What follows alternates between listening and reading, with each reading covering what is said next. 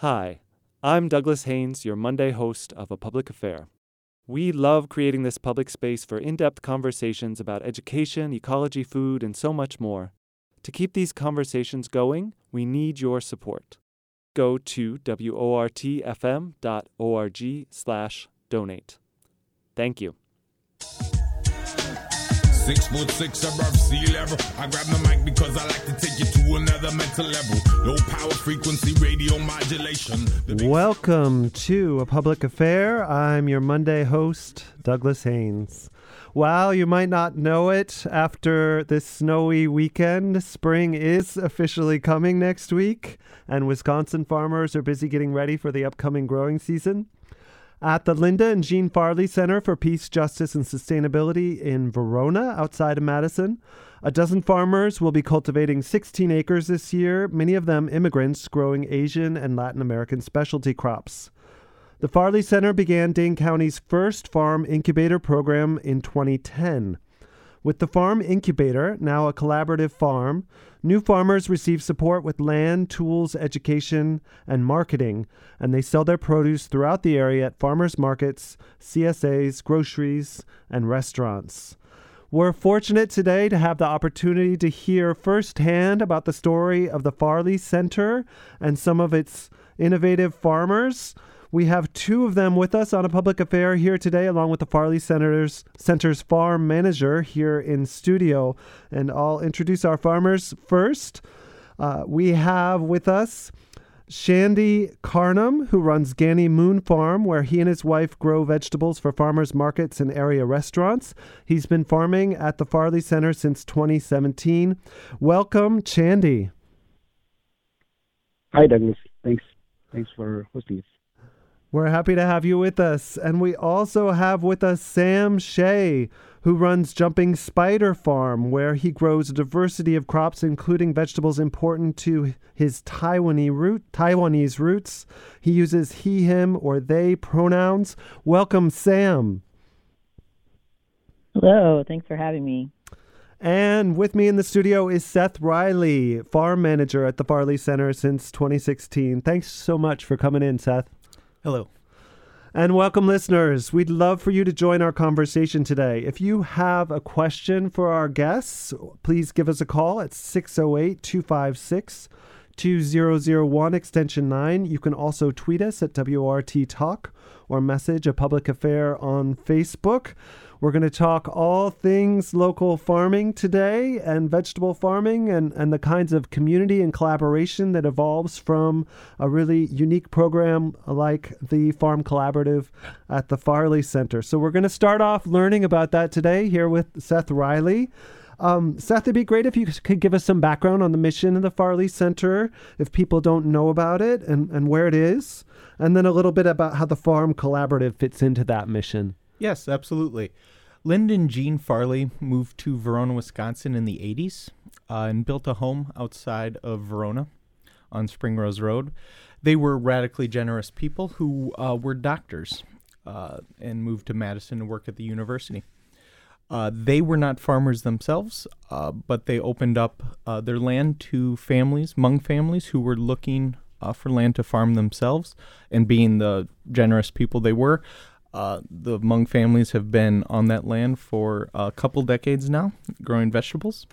Linda and Jean lived for many, many years out in Verona and not only opened their land to farming, but opened their home and the rest of the property to visitors and community groups, and really championed a lot of different progressive and social justice causes during their time.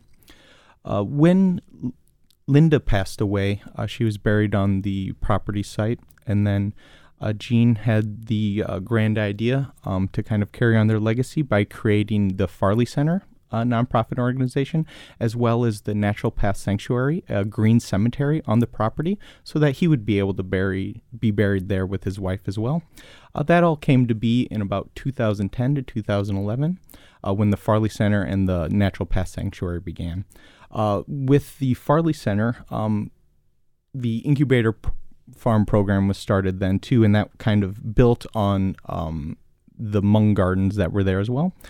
So the idea for that is we can provide land, equipment, technical assistance, other resources to immigrant or beginning farmers who either want to continue their farming career here in Madison or to get into farming, to explore starting a food business or some other entrepreneurial food-based venture.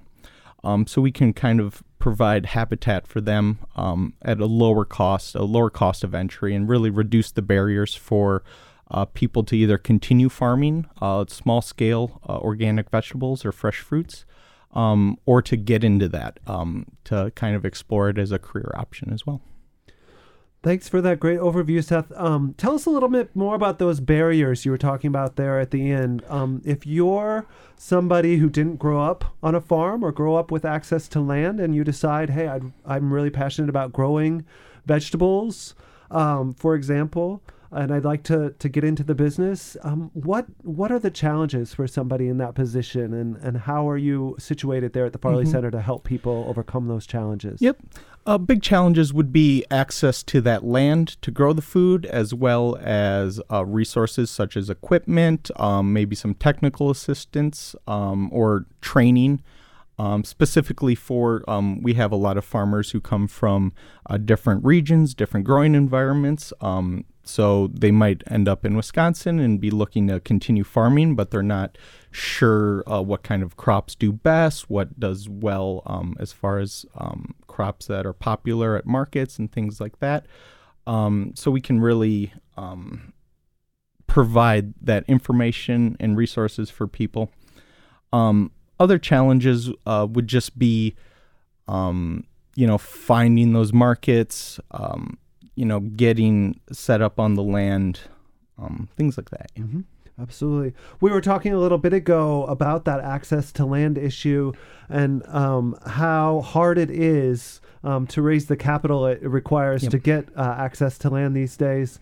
And you're from Wisconsin yourself as well, right? You're from rural Wisconsin, have a sense of those challenges. Tell people a little bit more about what happens, for example, when a farm goes up for sale here in rural Wisconsin these days. Yes, so it is hard to, unless you stand to inherit some land or, have a good line of credit with a bank, it's really hard to be able to fund the capital requirements needed to purchase land and the equipment to farm the land. Many farms are going up for sale around here, but people want the highest price they can get for the land, which really squeezes out younger farmers, people who are trying to get into farming without, that equity and capital. And those farms end up either getting bought by a big farmer who can afford it, who can kind of, add it to their kind of growing larger kind of corporate type farm, or kind of larger family farm that has been acquiring land over years. Or they often get sold to developers, which we see a lot in our area as well, because it is hard for a young person or someone who immigrates here, to find the land, to be able to put up that money or acquire a bank loan. And honestly, selling vegetables is kind of, our margins are pretty small. There's a lot of variables that go in. So it's really tough for people to acquire that land. So we're really trying to provide that for people to run their businesses, make a profit without having to worry about those large capital expenditures. Yeah, thanks, Seth. Let's turn towards our farmer guests now and have you tell us your stories of what drew you to the Farley Center program, and tell us a little bit about your farm. Chandy, we'll start with you today. Tell us a little bit about what drew you to the Farley Center and your farm there. We had heard about the Farley Center mainly through WRT back in the days, and in 2016, one of our dearest friends passed away, and she was buried at the Farley Center in the Nature Pest Sanctuary. And when we visited the Farley Center during the funeral, that was the first sight I had on seeing the Farley Center and just the scale of, although the funeral was the focus of the day, what remained with me was what Farley Center, the farming aspect and the extent of land there was, and followed up with Seth actually, and asked about how we could join and get started. And the Farley Center was very helpful. They, in fact, at UW, there's a class that we could attend to get the basics of farming. And also, when I grew up in India, I went to my undergrad was in agriculture. I did an undergraduate study in agriculture, and when I came to the U.S., that didn't become my career path, and I wanted to somehow get back into farming somehow. And we used to garden quite a bit in the Madison area, and then we were looking for a bigger patch of land to garden, and the Farley Center attracted us, and going through the training course at UW also helped in getting our knowledge back together on how to operate. Working in a garden is one thing, but then when you scale that up to a farm, it becomes a little more challenging. So that stepping stone kind of helped us going through the training. And Seth and Seamus, they really helped us with understanding how the crops work, and also helping with the equipment. I initially didn't know how to drive a tractor, but then over the years I got comfortable with that, and the other resources that Farley Center provides, like we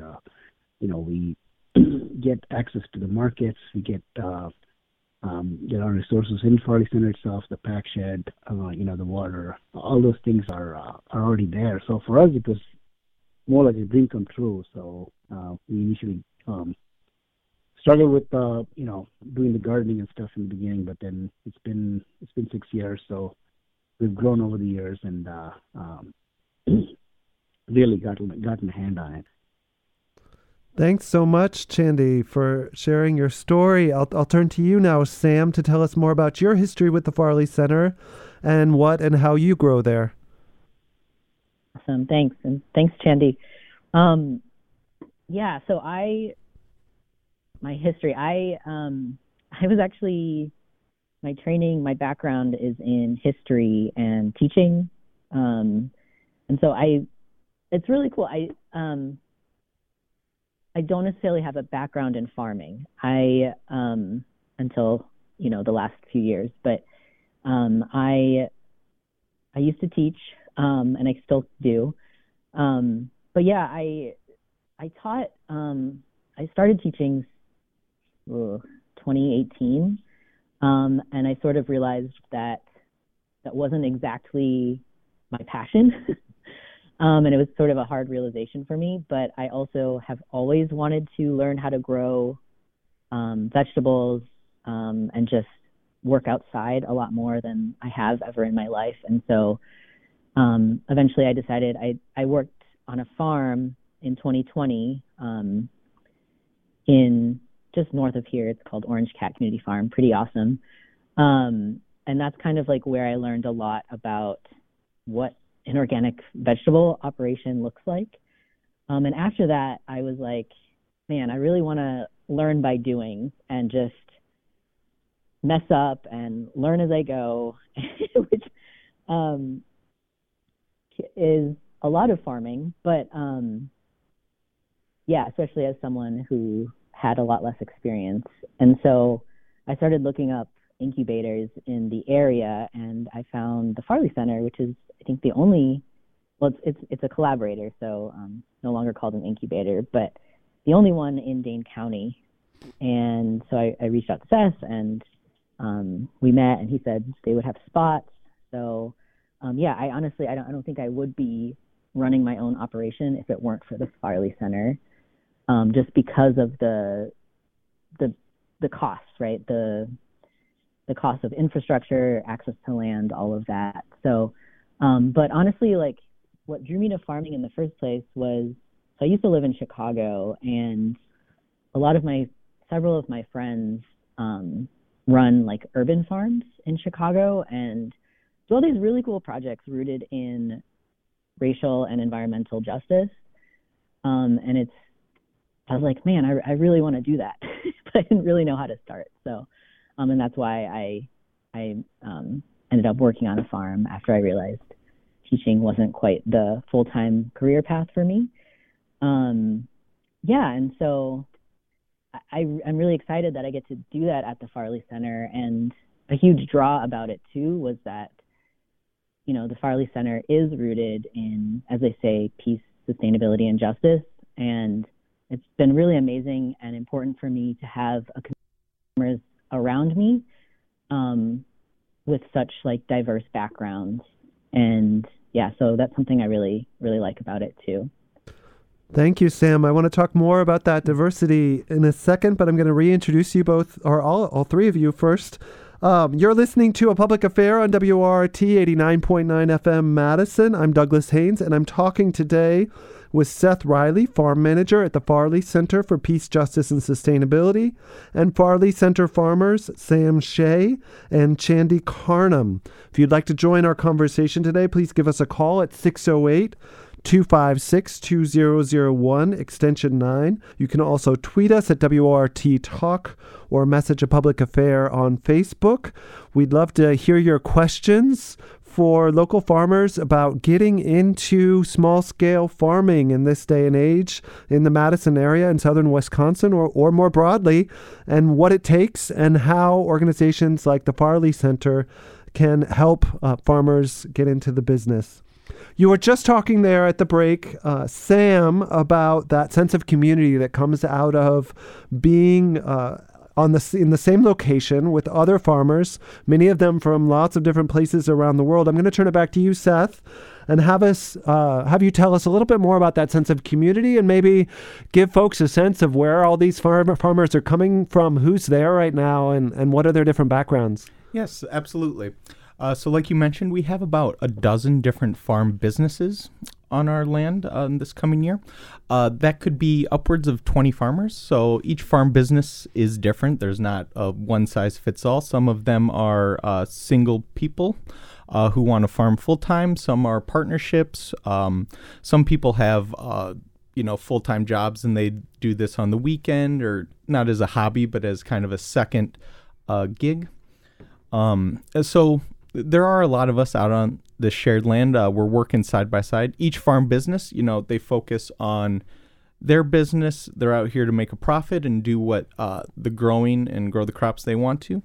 But we all have to work together and share certain spaces and equipment together.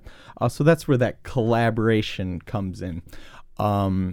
It can be difficult sometimes when, you want to get on when, the sun's shining and there's only 2 tractors to use and there's 3 farmers who are ready to, be out there working.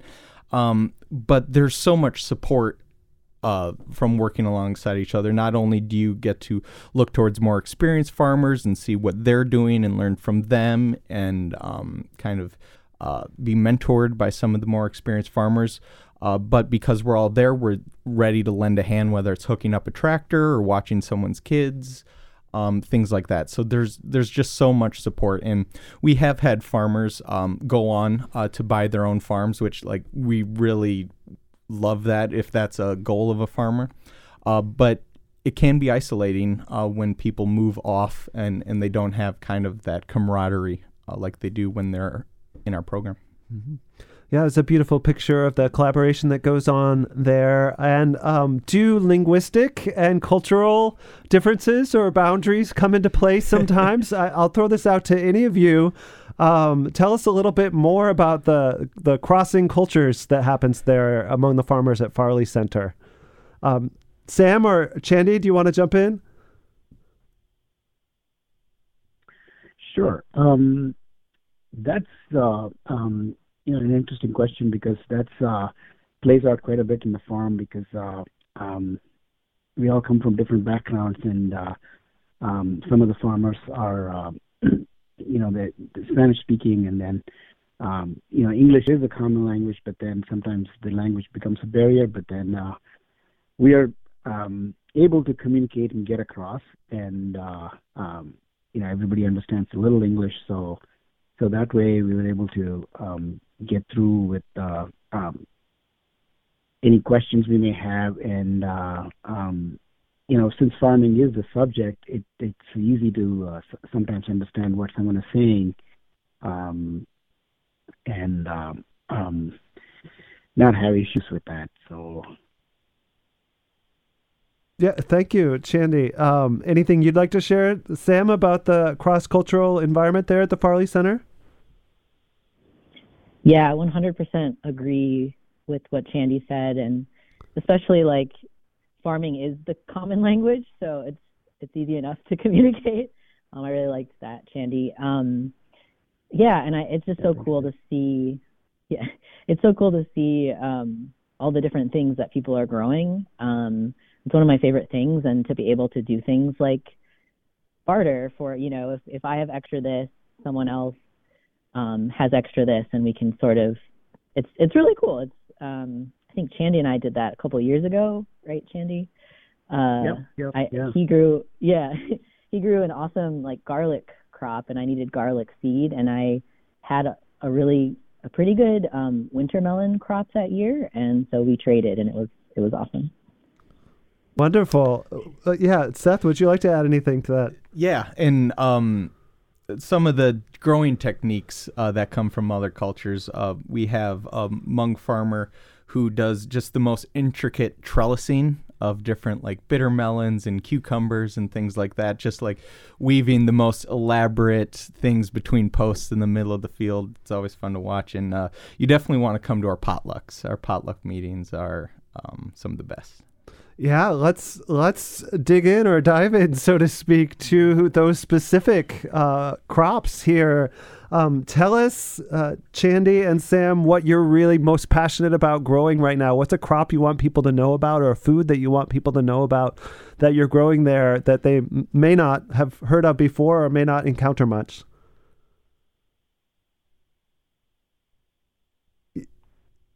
Sam, maybe we'll start with you. Okay. Yeah, so I just mentioned winter melon, or another word for it, I think, Chandy, correct me if I'm wrong too, is ash gourd? Ash gourd, yep. Yeah, ash gourd. And it's pretty like popular in Taiwan, but it sounds like, Chandy, it's also something that you've had a lot of familiarity with. Yep. Thank you, Sam. I mean, I know I didn't have a good winter melon crop, and you had some really good winter melons. And ash gourd is a sought-out vegetable in India, and it's used in many different cuisines. And I also didn't know that it grew so well until I saw Sam producing these really huge winter melons. So. I definitely benefited from that, and Sam, I shared it with several of my Indian friends, and they all loved it. So. Oh, that's awesome. Yeah, it's funny too that you say that, because that was 2 seasons ago. Last season, it was kind of sad the winter melon didn't make it, but yeah, But I love it, and it's something that I didn't fully grow up eating, except for occasionally. So my dad is Taiwanese, and he lives in Taiwan, but my parents split when I was pretty young, so I saw him a lot less. And part of me growing crops like winter melon are so that it's my way of connecting with that important side of me. And it's really awesome. It's this like big, like ashy looking gourd. Some farmer friends described it almost as like a winter cucumber almost. And it's kind of hairy. And yeah, it's like you cook it, and it absorbs a lot of flavor. And yeah, so I've been really excited to grow things like winter melon. I've also been growing, my partner actually farms with me too, but we've been growing bitter melon, and one of my favorite vegetables growing up is choysum, which is a brassica. And it's like a very tender stem and leaf type plant. So just for our listeners, it's related to like kale or cabbage, or as a brassica, yeah, broccoli. Yep. Okay. Exactly. Yeah. It's like tender broccoli stems almost, which I don't know, depending on who you are, that may or may not sound appetizing, but it's delicious. Yeah, and it's very flavorful and really good steamed, and with a little bit of soy sauce and sesame oil or oyster sauce if you're into that. Yeah, and Sam and Shandy, have you found a market for these particular crops, like ash gourd that you were just describing, or others? Yeah, I mean, some of the markets have been mostly. I sometimes in the middle of summer I just have a pop-up market in Middleton. Actually, one of my Indian friends hosts this pop-up, and then a lot of my Indian friends come by, and especially ash gourd, bitter melon. That's another one Seth mentioned. Is very popular with them, and another thing that I sell to them is amaranth. Amaranth is it grows like a weed in our farm, but then come June, the amaranth is fresh, and I bunch it up and share it with my friends. Another one is green garlic. Green garlic is another one that voluntarily comes up when you don't do a good job of harvesting your garlic. Next season you get this bonus crop of green garlic, and that's also something that my Indian friends could like quite a bit. And garlic scape is another one that's kind of unique.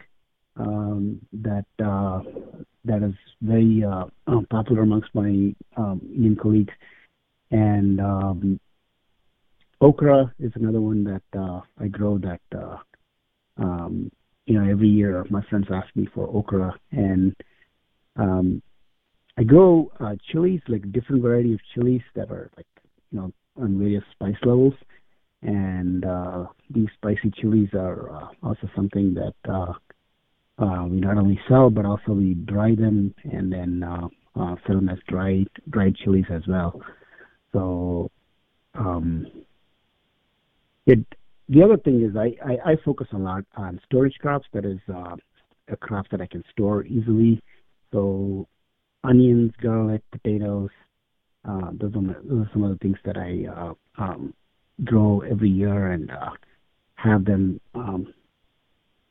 being able to store them throughout the winter. That's another thing. And we also grow many varieties of tomatoes, and tomatoes is something that we sun dry them. I mean, we dehydrate them and call them sun-dried tomatoes. And also my wife makes the pizza sauce from some of the tomatoes we've canned, and that's another one that we sell at the Verona Farmers Market. So yeah, and Verona Farmers Market has been our main outlet these days, and we also sell to Dizzy's Little Tidbit. Whenever we have excessive produce, we work with them to sell them what we can supply to them.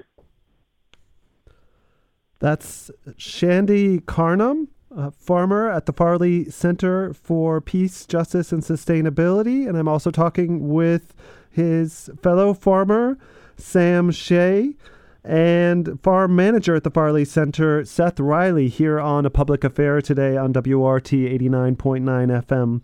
I'm Douglas Haynes, and I would love for you to give us a call with your questions on local farming and ways that the Farley Center is helping new farmers and immigrant farmers in particular get into the farming business here in southern Wisconsin. If you'd like to join the conversation, give us a call at 608-256-2001 extension 9, or reach out to us on Twitter or Facebook. You both were talking there a little bit as you were talking about these crops that some folks might not have heard of, particular crops particular to Asian traditions that you were both describing. You were both talking about marketing as you talked about that a little more. Let's explore marketing and how you have had to navigate that as new farmers and what the Farley Center does to help you with that process. I'll turn it back to you, Seth, to talk about that a little bit, because obviously it must be a big challenge for new farmers. Yep. So many of our we're mostly growing fresh vegetables and fruit. So the markets for that would be, your local farmers market. A few of our farmers have their own CSA shares, or community supported agriculture, where people will pay an upfront cost in the beginning of spring, and then for usually about 20 weeks, depending on the share, you'll get a box delivered of whatever's available that week. So that's kind of a win-win because the customer gets a lot of produce for a reasonable amount of money, and the farmers can get cash in the spring when cash flows are really dried up. And also it's kind of insurance, if it is a bad year, the farmers, still have that money banked. And if it's an abundant year, then the customers are going to be awash in vegetables from the farm.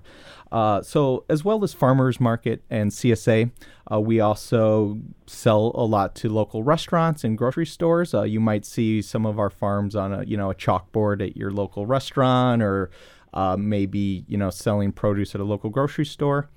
The farmers also started a cooperative where they hired a salesperson and a delivery driver who had restaurant connects.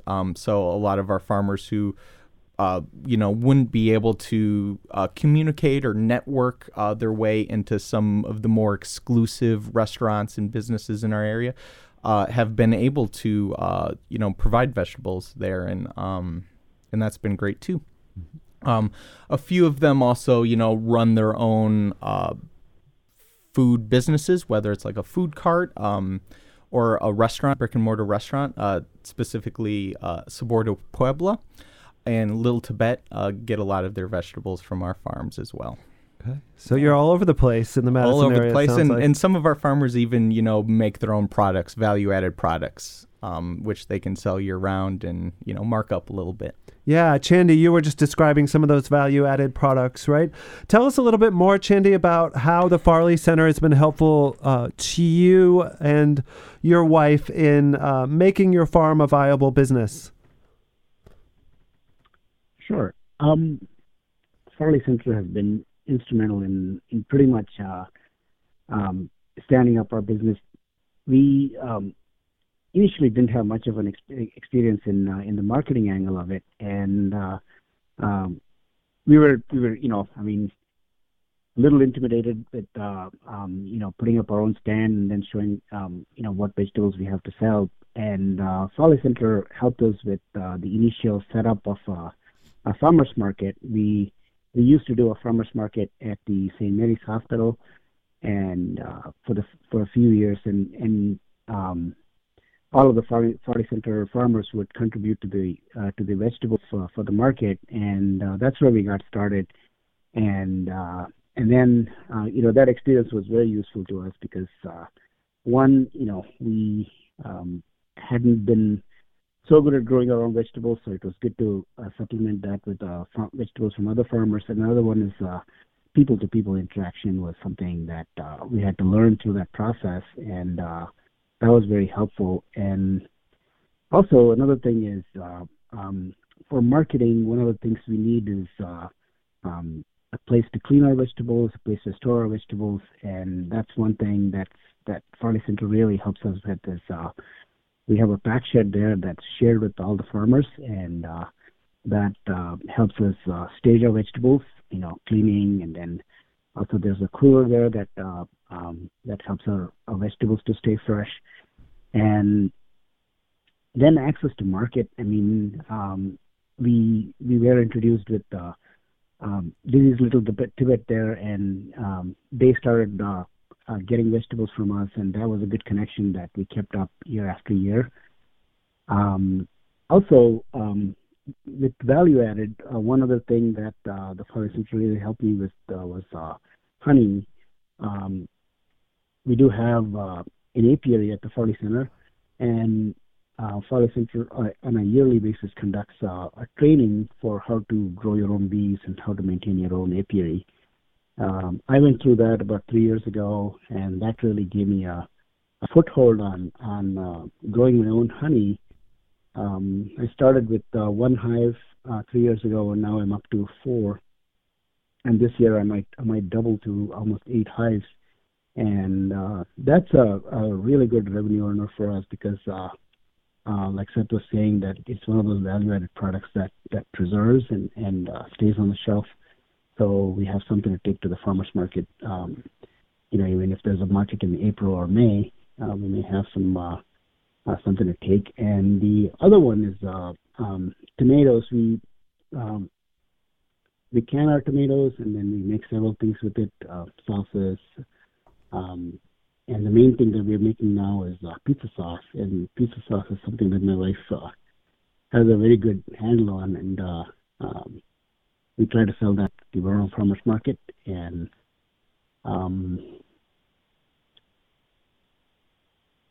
and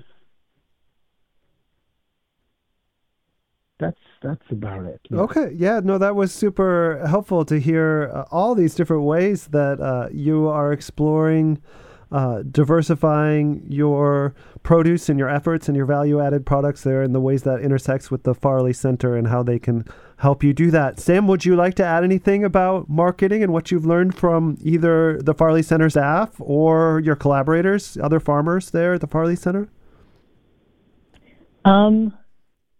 Yeah, I guess, I would second everything that everyone's already said. We run a small CSA, like Seth mentioned, and that's been really great because it's like you get this built-in community almost of regular people that you're growing vegetables for. And I really like that. The way that I marketed for that was, friends and family, and then it's really cool too, like the Farley Center in their newsletter would include a little bit about our farm, and then a sign up. And then the other major way I marketed was Facebook. I'm a part of a queer Facebook group online, and so I just posted on there, hey, here's we have a CSA if anyone's interested. And so that's been really great. And then just having connections like Farmers Market, the Farley Center is very connected to the Verona Farmers Market, which was the market that we started at 2 years ago. And then last year we were at the Mount Horeb Farmers Market, which was also really great. So yeah, it's been good. And definitely, I've definitely had Chandy and Jen's pizza sauce, and I will say 10 out of 10 would definitely eat again. Thank you. Just to put that in there. There's some marketing for you as well, Chandy, coming from close to home. That's Sam Shea of Jumping Spider Farm talking about their collaboration with the Farley Center for Peace, Justice, and Sustainability, where they farm. I'm also talking today with Chandy Carnum, another farmer at the Farley Center, and Farley Center farm manager Seth Riley. If you'd like to join our conversation, there's still time. Give us a call at 608-256-2001. Extension 9. I'd like to turn now towards the kind of nitty-gritty daily life of farming for you all, and I think it would be really beneficial for our audience if you could just paint us a picture of a day in the life of your work at different times of year. Let's start with what your work looks like right now, and then maybe speed up into that busiest time in late spring when things are really getting going. But what does a day look like for you? I'll throw it back to you, Chandy, first of all. Sure.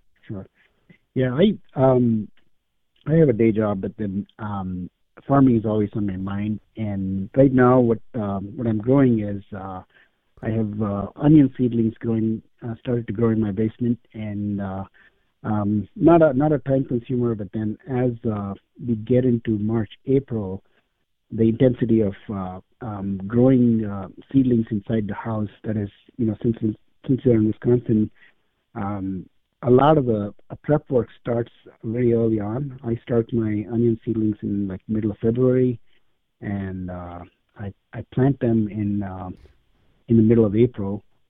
Between that time, it grows inside the house, and pretty much all my seedlings are started indoors and get ready for the summer. And as spring picks up,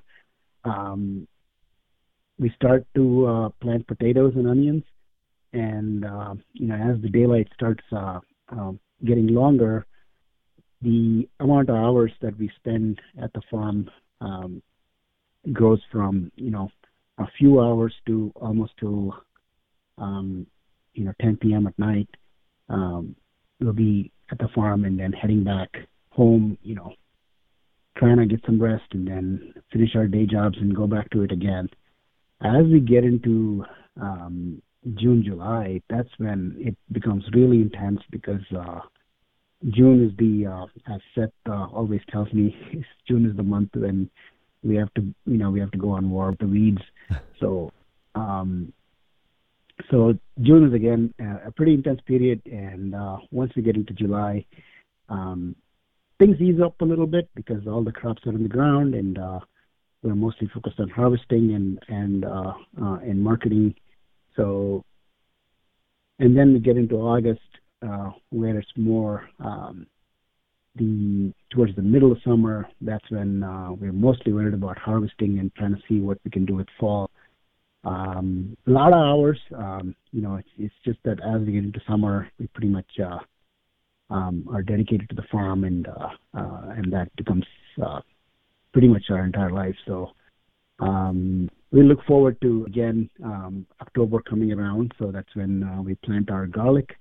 That's the last crop I plant, and then that closes the farm for me. And winter is, we enjoy the winters mostly because that's when we get most of our free time. So that's kind of the wrap for the whole year. Yeah, that's the rest time of the year. Thank you for that little snapshot almanac, Chandy. Sam, give us a sense of your routine and especially maybe you could focus in after Shandy gave us that overview on what a typical day looks like on a really busy day. What kind of activities are you engaged in? Sure, yeah. So typical day. Let's see. So maybe I'll take, June or July, for example, to echo Chandy. June is a really busy month because you're simultaneously potentially still like seeding, maybe doing greenhouse work. And then on top of that, you're also transplanting. And then on top of that, you're like weeding and maintaining the plants that you've already transplanted. And then on top of that, if you have a CSA or you sell at a market or wholesale or, to restaurants, you're also harvesting in June. So June just like has everything going on. And then different things sort of, fall off as you keep going. Like, by July, you're not doing greenhouse work, or you're doing a little bit less seeding, potentially, depending on what your planting schedule looks like. So yeah, a typical day in June would be somehow all of those things. But then, if you took a day like a Thursday, for example, which is when we do our CSA deliveries, we might wake up in the morning, get to the farm. We aim for something like 8 or 9. And then, but, other farmers are often there earlier than us. We just have a smaller CSA. And then we harvest. Actually, this would probably be the day before a delivery day. So, we harvest as much as we can in the morning, and then we're in the packing shed, washing or cooling our vegetables, packing them, putting them in the cooler, and then the afternoon would be spent. If we've already done enough harvest for the day, we'll spend it on other tasks like weeding or transplanting or some different forms of upkeep, whatever that looks like. And then the next day, we might then go back into the cooler, get the vegetables out, pack our boxes, and deliver the vegetables. So something like that. But I'm quite actually interested. This summer is going to be really interesting because I mentioned earlier, I still teach a little bit. I work at a school, and it's kind of a cool, interesting school where it's like it's a democratic school, so there's a lot of student input. And one thing is that students really wanted to see like a school garden or farm. And so I've been working with students to try to get that off the ground a little bit. And this year I'm actually hoping to host a few student interns at the farm, which I think will be really exciting. So the day-to-day with that might look a little different. There might be some teaching involved and different other activities related to that. That's great. You're bringing an educational dimension into what you're doing there at the Farley Center as well.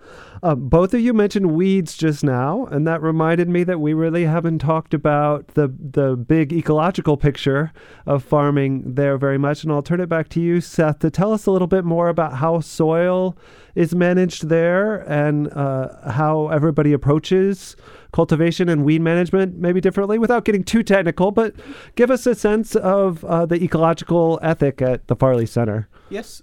So we are an organic certified farm. When our program was being funded, all the farmers voted and decided that we should all be organic. So we do follow those practices and standards first and foremost. I always say our farmers are the Farley Center's biggest asset. But maybe the biggest asset for our farmers would be our soil. So, treating that properly and sustainably is of utmost importance. Weed control, we usually do mechanical weed control, wheel hose, hand hose, running a cultivating tractor through. Other things, pests, funguses, other diseases we can control with some organic approved chemicals. But we have a lot of other methods as well for that. We do a lot of cover cropping out at the Farley Center, which is just growing crops specifically not to harvest, but to kind of nourish the soil, whether that's just preventing erosion, whether that's fixing nitrogen, adding more green manure, organic matter back into the soil. Cover crops do a lot of great things, so we're always cover cropping out at the Farley Center. Farmers also invest in compost and some other organic fertilizers and manure to take care of their soil as well. Many farmers are on the same space year after year, so they're very invested in keeping both the fertility and the fertility high and the weed seed bank low. So, yeah. Yeah, thanks. We have really just enough time, I think, to reach back out to both of our farmer guests today to end on a joyful note. And I'd love to hear from both of you about what keeps you going farming. What are the greatest joys for you in growing food? We've talked about a lot of the challenges today, but obviously there's got to be joy to keep you going through that difficult sometimes routine of the year that you just described. I'll turn it to you first, Shandy. What's joyful in farming for you? The whole experience is joyful. The year starts off with a lot of anticipation, a lot of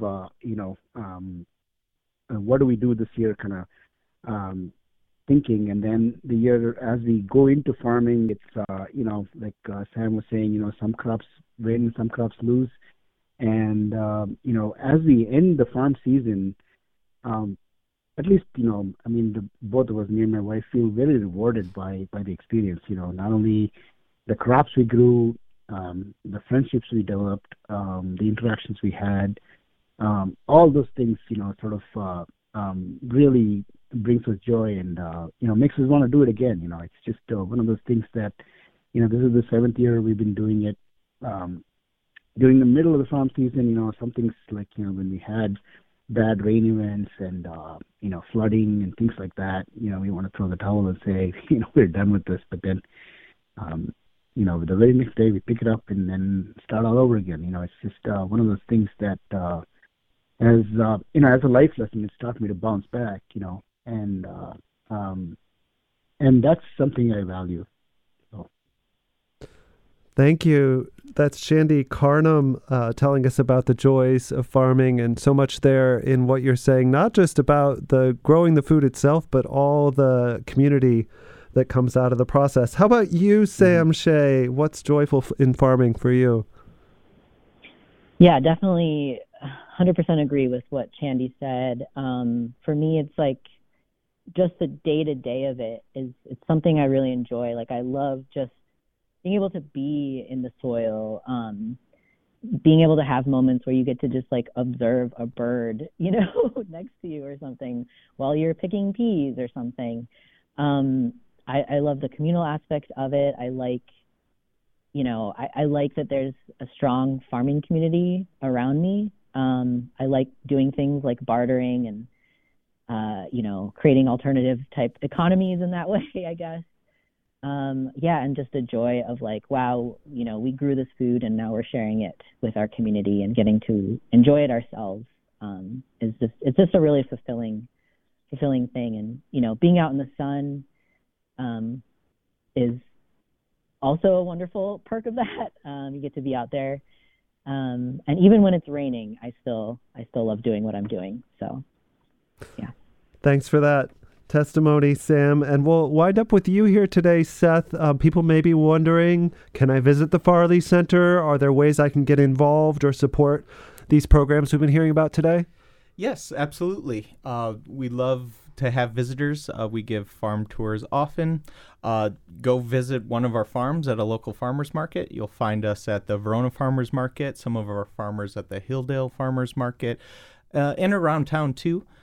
Feel free to reach out to us. We also have a lot of on-farm events, some summer concert series, as well as a big apple cider press in the fall too. Just great time to get people out on the farm, learning where their food comes from, and just enjoying the beautiful space that we all take care of. Thanks so much. That's Seth Riley, Farley Center Farm Manager. And we've also been talking today with Farley Center farmers Shandy Carnum of Ganny Moon Farm and Sam Shea of Jumping Spider Farm. Thank you for joining us, Shandy. Hey, thank you. And thank you so much, Sam. Thanks for having me. And thanks again for coming in today, Seth. Absolutely. Thank you. And you have been listening to A Public Affair here on WRT 89.9 FM Madison today. I'm your host, Douglas Haynes, and I'd also like to thank today's engineer, Andrew, producer Jade, and news director Shali. And thank you, listeners, for joining us. Stay tuned for Madison Book Beat. On today's show, Stephen Wright, law professor and co-director of the Wisconsin Innocent Project, talks about his first novel, The Coyotes of Carthage.